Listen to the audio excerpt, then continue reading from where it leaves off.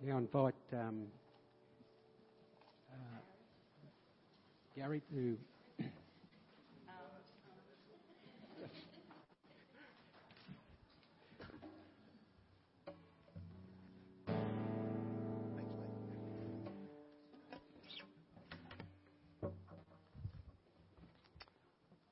Let me first of all say good morning. It's quite a long time since I've stood behind a pulpit, having retired some 3.5 years ago or something like that, and a lot of water has gone under the bridge and a lot of things have happened in our lives over that last 3.5 years that has been quite hard for us as a family. But let me say it's good to be here. And just for your own information, I did catch up with John and with Jeff the other day at a QB meeting.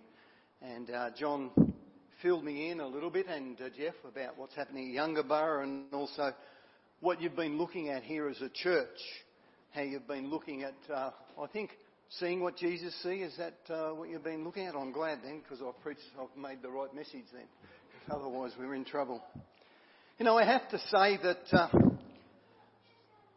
to be able to look at the way Jesus sees things has been a real blessing to me. Over the amount of time I've been in pastoral ministry, which is more than 30 years, people have come to me and asked me, what should I do in this given situation? How do I handle these sort of people? And thankfully enough, my answer often, most times, has been to look at what Jesus would do. Look at what Jesus would say. Look at how Jesus would handle a given situation, because I don't believe there's no situation on earth that we can't see how Jesus would handle it and how he would see things. We live in a world where people look at things differently. Very differently. People look down on those who have any form of disability or don't see things the way we see them. The sad part, I believe, about our world is that people are not seeing the way God sees things. They're not living out their lives the way God wants them to live out their lives. In many cultures of the world, and I'm thankful to a lesser extent in our Western culture, there's a widespread belief that disability is a consequence of sin or the result of some curse on the family or the individual. We're going to be looking at John chapter 9 today. They will be on the board behind you, most of the verses. I can see it pretty clearly, but you won't be able to see it very clearly. I do apologise, that's my fault. The backing I used wasn't like that on my computer, but it is like that on that computer. So you will be able to read it, but it's also to help you get your own Bible out and look at it and follow it on. All of the verses will be from the English Standard Version. So I think it'd be good if we pray. And then just ask God to open our hearts and our minds to what he's got for us to look at and see today. Father, we thank you. Thank you that you're a great God. That you see us in all circumstances and that you have our best interest at heart always. And I pray this morning as we open your word that you would help us to see things from your point of view, through your eyes.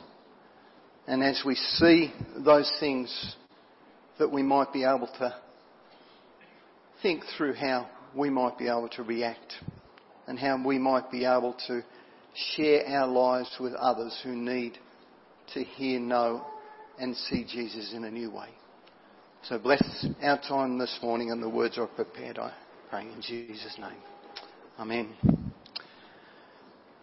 John chapter 9. Let me say verses 1 and 2. This is how it starts. And it says, as he passed by, he saw a man blind from birth. And his disciples asked him, Rabbi, who sinned, this man or his parents, that he was born blind? Question, strange question. But has two reasons. Firstly, if the disciples had assumed that this man's parents had committed sin that deserved that their baby boy was born blind, I think they failed to realise that God, or that the Word of God tells them quite clearly that that's not the case. The disciples would have known the verse. And back in Ecclesiastes it says this, 7:20. Surely there is not a righteous man on earth who does good and never sins. If we were to go with what the disciples and they thought was going on with that understanding, then based on Ecclesiastes, every person born in this world would have some disability because of the sin. So first of all, that's not something that we need to look at. Secondly, here was a man who was born blind, and there's no way a baby could have sinned in his mother's womb or her mother's womb. Therefore, both counts, this was completely illogical. Sadly, this was the understanding then and even today. Even babies that are conceived are born in this world is a part of God's divine plan. And only when we look at that, and only when we understand that, will we value our little children, irrespective of whether they have all the abilities in the world or they have a disability. Have a look at what Jesus' answer was to the disciples. In verse 3 he said this, "It was not that this man sinned or his parents, but that the work of God might be displayed in him." You see very clearly, Jesus was very clear in his response here. Very clear. That the situation that the man found himself in was not the result of the sin of his parents, but was that God's mighty power might be manifested through him and God's name would be glorified. Today, if anyone's struggling, I think, to accept their responsibility, or their disabilities, or those of someone they know, or of their child, the Word of God, I believe, assures us that God is in perfect control. And He can and He will do the impossible. We read in verses 6 and 7, it says this, "Having said these things, he spit on the ground and made mud with the saliva. Then he anointed the man's eyes with the mud and said to him, 'Go wash in the pool of Siloam,'" which means sent. So he went and washed and came back. You know, it's easy to read that passage, but there's so much in just those two verses to unpack. I don't know whether I'll be able to unpack them properly, but the amazing miracle that Jesus performed on the man. After Jesus spat on the ground, he made mud with his saliva and he put it on the man's eye and he sent him off to wash in the pool of Siloam. Now, I think it's always good to read Scripture and read it, when you're reading a story like this, to read it in depth, to look at and think through. Now, I would ask, but it's only a question I don't want you to answer, but when you read that, did you think about this fellow? Where he was, what was happening in this given situation? I mean, I'll talk about it a little bit later, but this guy he most probably had heard about Jesus, but he'd never seen Jesus because he was blind. The situation he was in seems like he was in that situation most days. And here Jesus comes through and he tells him to come and he spits, makes mud and puts it on his eyes. And he says, "Go and wash in the pool of Siloam." Even just thinking about that, there's a story in the pool of Siloam I'm not going to go into because we haven't got enough time, but you go and read about the story of the pool of Siloam. But this guy is in this situation, he's blind. I don't know whether he's walked to the pool of Siloam before or whether that's his situation. Here he is, faced with this situation. Jesus says, go, and he does it without questioning.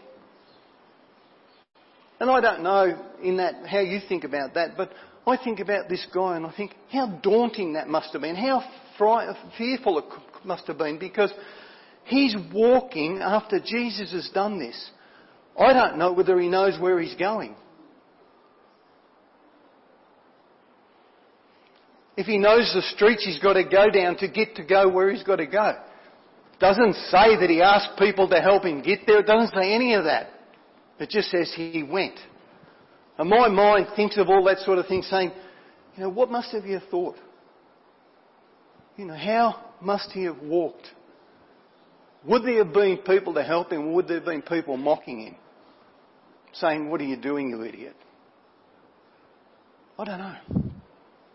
But he did. He stepped out in faith. And when he stepped out in faith, what happened? The miracle started to happen. Remember and read again. It says, never had anyone seen this happen before, because a man born blind or a person born blind had never been healed before. It tells us in Scripture there. It says it. This man received the miracle when he stepped out in faith, believing that Jesus had the power to make him see, which was met with mixed reactions. Because as I said, it's good to read the passage of Scripture, look at the whole situation, and look at the people who are playing a part in this passage. Because there's a lot of different people. A lot of different people. It goes on from here, verses 8 through to 24. We can identify some of the groups of people. I'm going to give you a few. The unbelieving neighbours. They were there. Group of people. Some maybe his neighbours, some know him as a blind beggar. Maybe these people were of two minds as well. While some recognised him as the one who was healed or going to be healed, the other group questioned. They questioned his identity, they questioned his motives. The man who had been born had to confirm and defend his own identity and explain in detail the miracle that Jesus performed. And instead of rejoicing with him, they questioned. Isn't it amazing? Often, when things happen that we can't explain, we question instead of rejoicing. We don't acknowledge the God of the miracle. We question the situation in front of us. It's strange, I think, to me, that we live in a world that functions mostly on trust, and yet when it comes to matters concerning God, there's so much scepticism. You think of all of the systems today, there's heaps of them we put our trust in. We think like our health, transport, finance, communication, education, and the list goes on and on. And yet so many people find it hard to put their trust in the God who created the entire universe and created all of us. God's wonders and miracles happen around us all day, every day. Yet we fail to see the way Jesus sees. We fail to act on what God gives us to see and to live on. The next group of people are the ones that cause a lot of stir. This is the Pharisees. They interrogate this guy. The Jewish leaders had a new problem because this guy was healed. As I said before, it hadn't happened before. And it also happened, if you read it again, it happened on the Sabbath, which was a no-no. In those days, the Ten Commandments were what they lived by. We still live by them today, don't get me wrong. But the 10 Commandments those days prohibited work on the Sabbath. Over the years, the rabbis and the scribes knew those 10 Commandments, but they got hold of those 10 Commandments and then they started to add to them, to make it harder and harder, putting more and more man-made rules and regulations that they had to adhere to, and especially on the Sabbath. So healing on the Sabbath day was considered work, and therefore the authenticity of Jesus was now being questioned. In another incident, this was the response of Jesus to those who questioned the disciples plucking the head of grain and eating on the Sabbath. In Mark it says this, Mark 2:27-28, Jesus said to them, "The Sabbath was made for man, not man for the Sabbath. So the Son of Man is Lord even over the Sabbath." There was love behind the law. Love behind it. But over the years, this had been misunderstood, and therefore the true meaning of the law was missed. To me, it's important for us to understand that God desires, or His desire for every one of us, is to do the things that we need to do and to love Him with all our heart. I mean, no wonder when the Pharisees asked Jesus, "What's the greatest commandment?" He said, "Love God with all your heart and love your neighbour as yourself." That sums up the 10 Commandments. The Pharisees were so blinded by the law and traditions that they could not rejoice in the man or with the man over his healing. They questioned Jesus' deity and declared him to be a sinner. They prided themselves in the fact that they were disciples of Moses and in the bargain missed out on the Messiah whom Moses prophesied about. They assumed that Jesus was breaking the law, and in that assumption they thought he was a sinner. Yet Jesus declared in Matthew 5:17, "Do not think that I have come to abolish the law or the prophets. I have not come to abolish them, but to fulfill them." The fact of the matter was that only Jesus could do that. Only He could fulfill all the law and the prophets. Therefore, He was the only one who was worthy to take upon Himself the sin of the world and to die a cruel death on a cross for you and me. The legalism of the Pharisees made them doubt who Jesus was and the miracle He had done. To me, it's a caution to those who value tradition of men over the commandments of God. Those who have missed the aspect of love behind the law are still bound by legalism. And legalism is a big thing in today's world. The consequences of such legalism will lead to self-righteousness, which is often accompanied by unbelief and then condemnation of people. When tradition blinds us, we can easily miss out on the truth and begin to flounder in the dark. Another group of people that were there were the other people it talks about. It says this in verse 16, "Some of the Pharisees said, 'This man is not from God, for he does not keep the Sabbath.' But others said, 'How can a man who is a sinner do such signs?' And there was a division amongst them." While some of the Pharisees questioned the authority of Jesus and the miracle, this group of people begged to differ. They realised that Jesus could certainly not be a sinful man, as the miracle He performed was unheard of, was amazing. They witnessed a miracle and realised that there was something special about Jesus.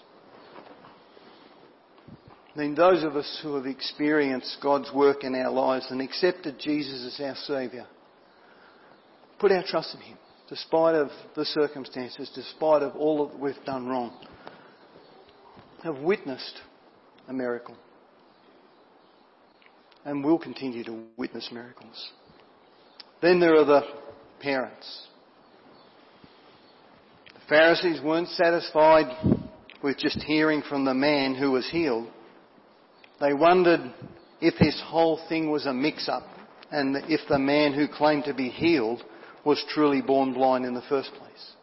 So in order to have their doubts clarified, they sought out his parents.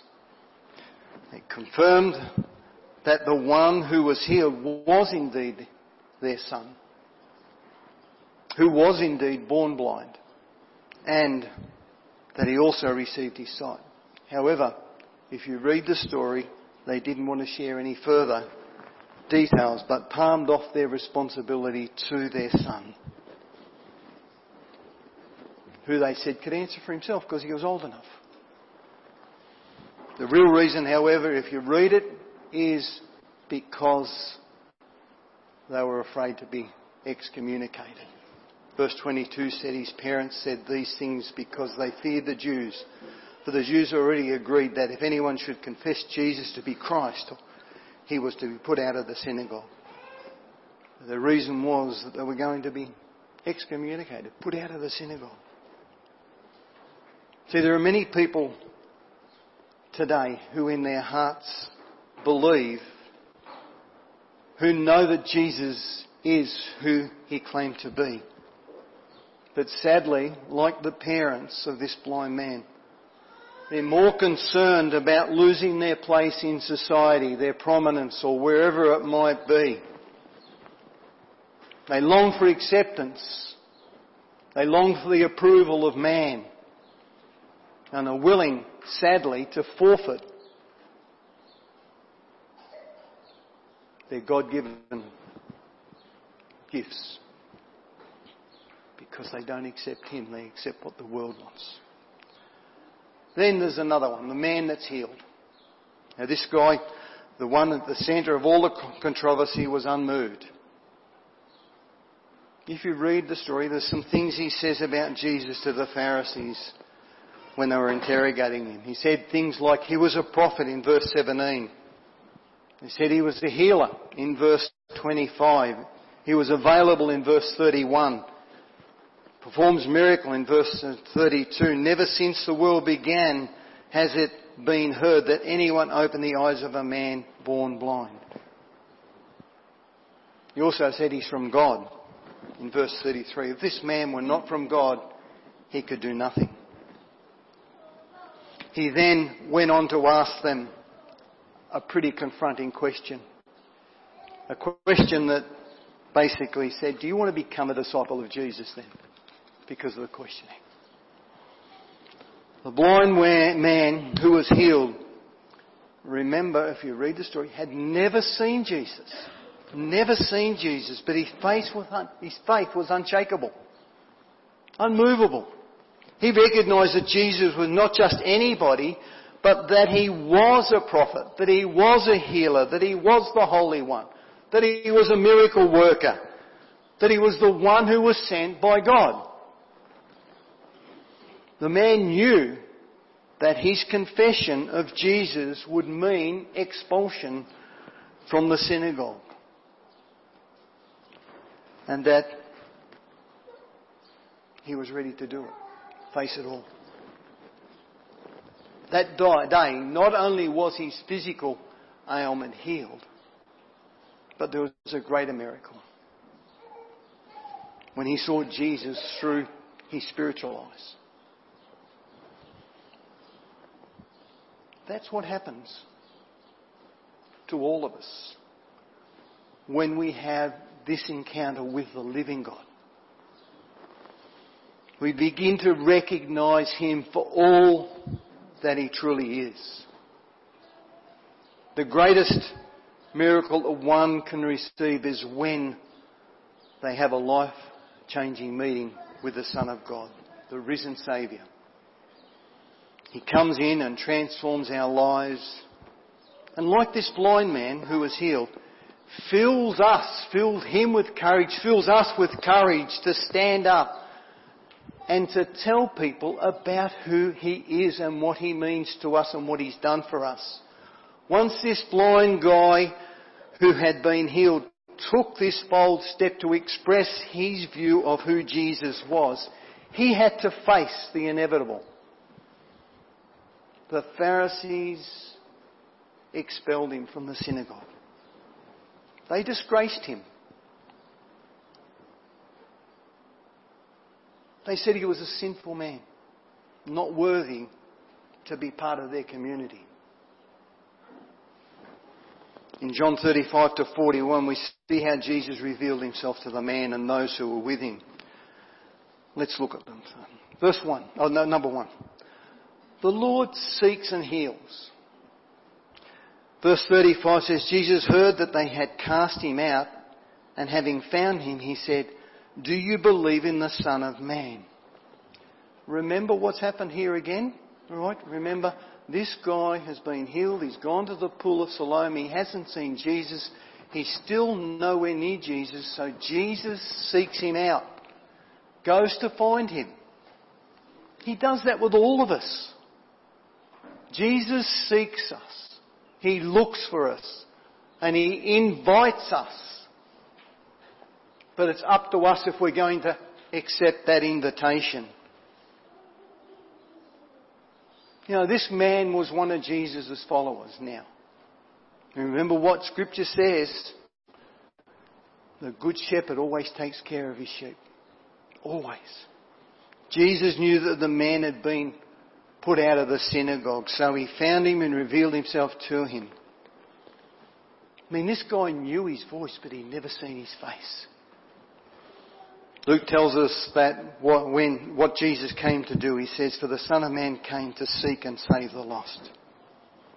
You know, that's the heart of Jesus. He came to seek and save the lost. Those who are hurting. Those who are rejected. Those who have been put out. Outcasts. Those who have got no hope in this world until they put their trust in Jesus and have all the hope. If we're going to see the way Jesus sees, and I hope that's what we're going to do, we need to seek after those who are lost, those who are hurting, those who are weary, rejected, the outcasts of society, people without hope. We need to seek after and look and see how we can be Jesus to them. I mean, Scripture says we're meant to be salt and light. You know what light does? You know, salt savours, but also salt makes people thirsty. We should be making people thirsty for Christ. By the way we carry ourselves, by the things we do, the way we speak. So also Jesus, who reveals himself to us and strengthens our faith. In verse 35 to 37, Jesus heard that they had cast him out, and having found him, he said, do you believe in the Son of Man? He answered and said, who is he, sir, that I may believe in him? Jesus said to him, you have seen him, and it is he who is speaking to you. Again, as I said, not only did Jesus search for the man, but he also told him who he was. He revealed himself to be the Son of God. You know, all through Scripture, God reveals himself to us in lots and lots of ways. I don't have to go into all of them, but he does. We have, I believe, an awesome privilege to know God in a personal way. To have a personal relationship with him. We have that privilege to be able to communicate with him anytime, all of the time. Knowing that he listens. And that he wants to help and that he wants to answer. And the third thing about this Jesus was that he was worthy to be worshipped. Verse 38 says, the man said, Lord, I believe, and he worshipped him. As soon as he realised who Jesus was, his immediate response was to worship. That's who Jesus is. That's what he does. When we realise and truly realise who he is, we should want to worship him in spirit and in truth. Not just on a Sunday, but 24 hours a day, 7 days a week, without exception. He needs to be first in our life continually, not just sometimes.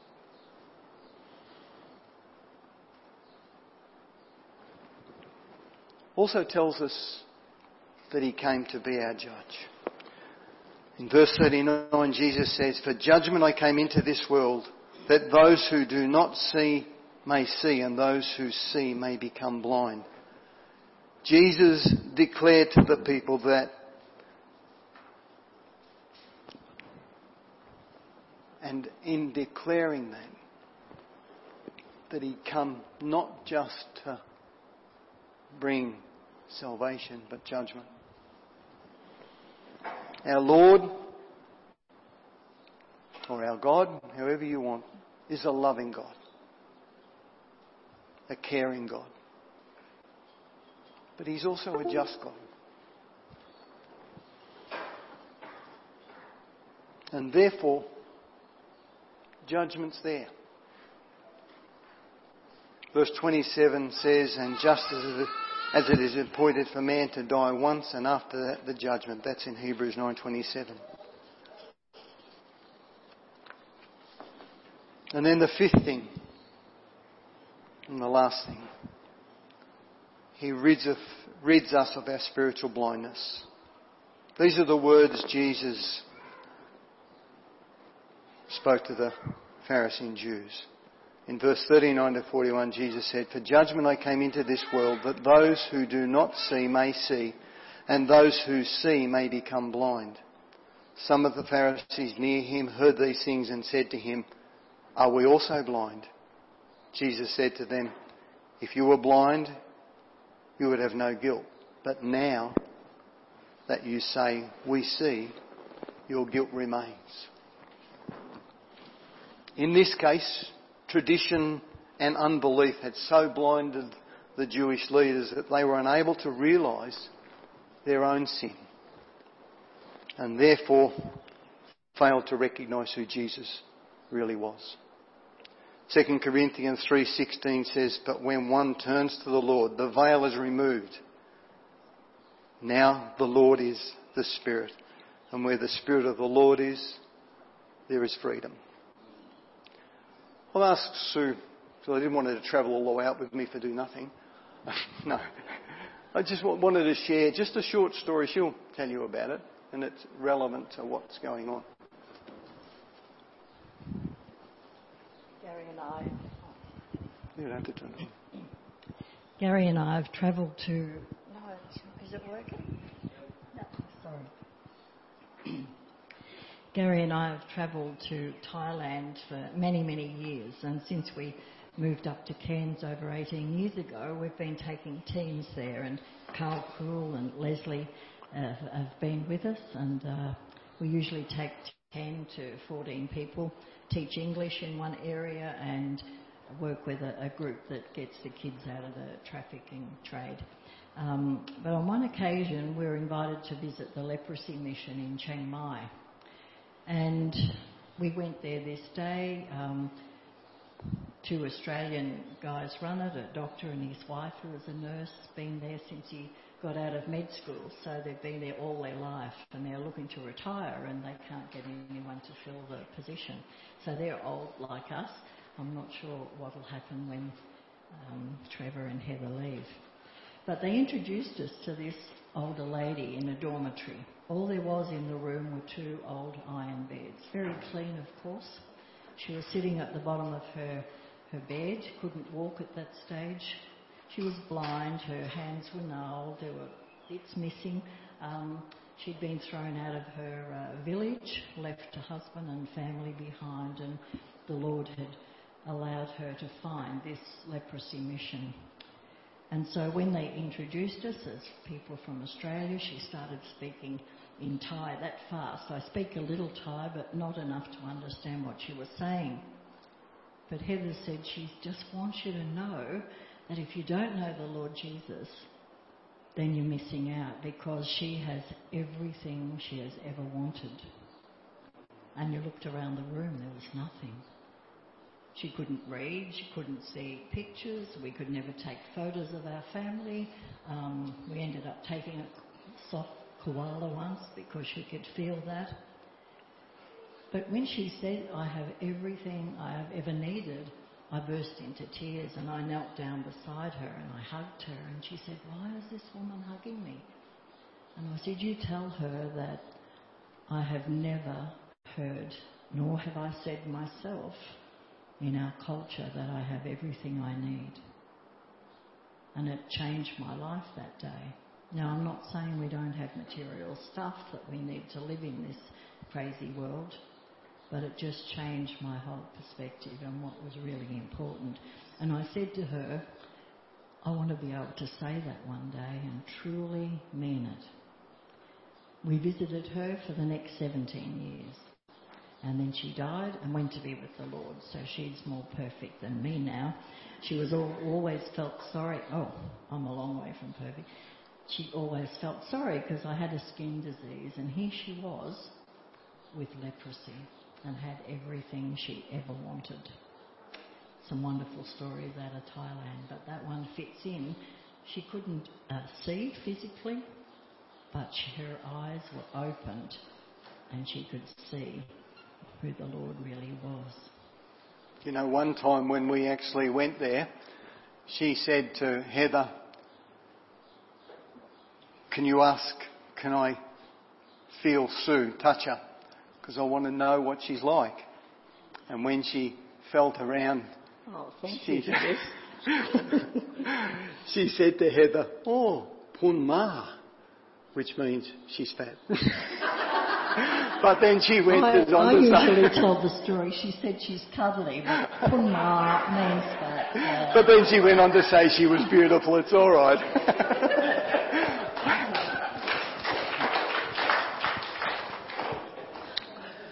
I haven't got the key either to go home.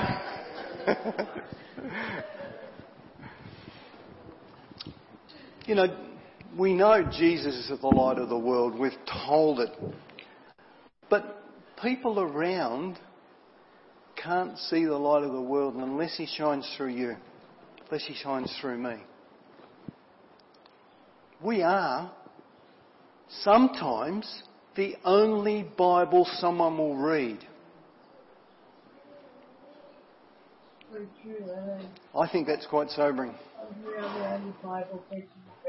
Because how do people read Jesus when they see you? He obviously comes to our church. I don't know. The beggar was spiritually blind. Yeah. Yet that day, both his eyes were open. Why?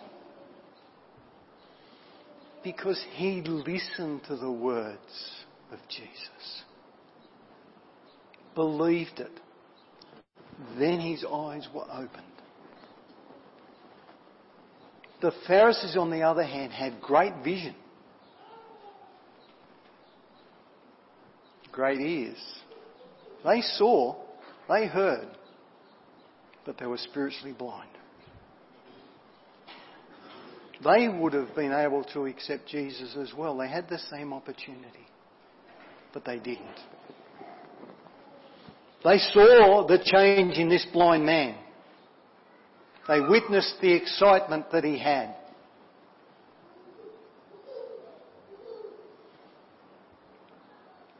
Jesus is the light of the world. The only people who cannot see the light are blind people and those who refuse to look. People who make themselves blind to him. The beggar was physically blind.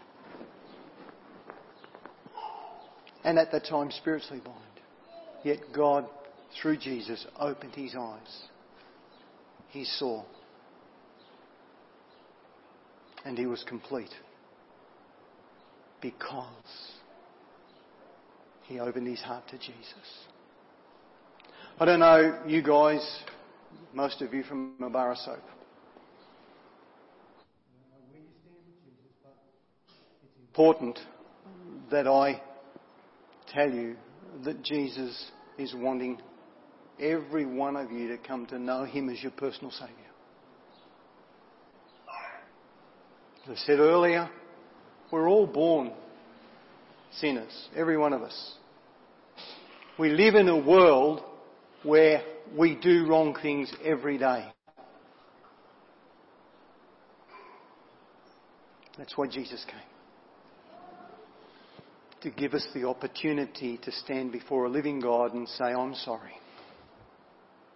To stand before a living God and say, Jesus, I need you in my heart. Now, I don't know, most of you may have done that.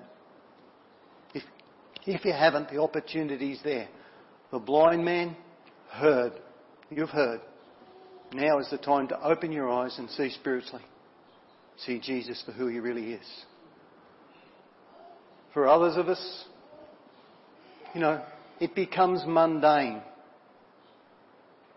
the Christian life. We live in a world that's lost its way. That's got no hope. Or has the only hope is Jesus. And that's the challenge. As a church, as individuals, we need to see the way Jesus sees. And we need to see how we can respond to those around us with the love of Christ. It's up to every one of us as individuals to do it. Let's pray. Now, Father, we thank you. We thank you that we have stories like this in your word. We thank you mainly for your word, but the stories in your word that speak of the truth, speak of the challenges. And I know, Father, that we have that opportunity today to give our hearts to you, recommit our lives to you, or just say that we want you to continue to fill us. And my prayer is that each one of us will seriously examine where we are with you, and that we will take steps, and that we will, Father, continue to walk with you, talk with you, and allow you to shine through us, and that we will see with your eyes those that need to hear, know and understand our Saviour. Bless us, bless this group of guys here, and just, Father, lead them in every way as a church, as individuals, and that they might continue to make a difference in this community. For it's in Jesus' name we ask it.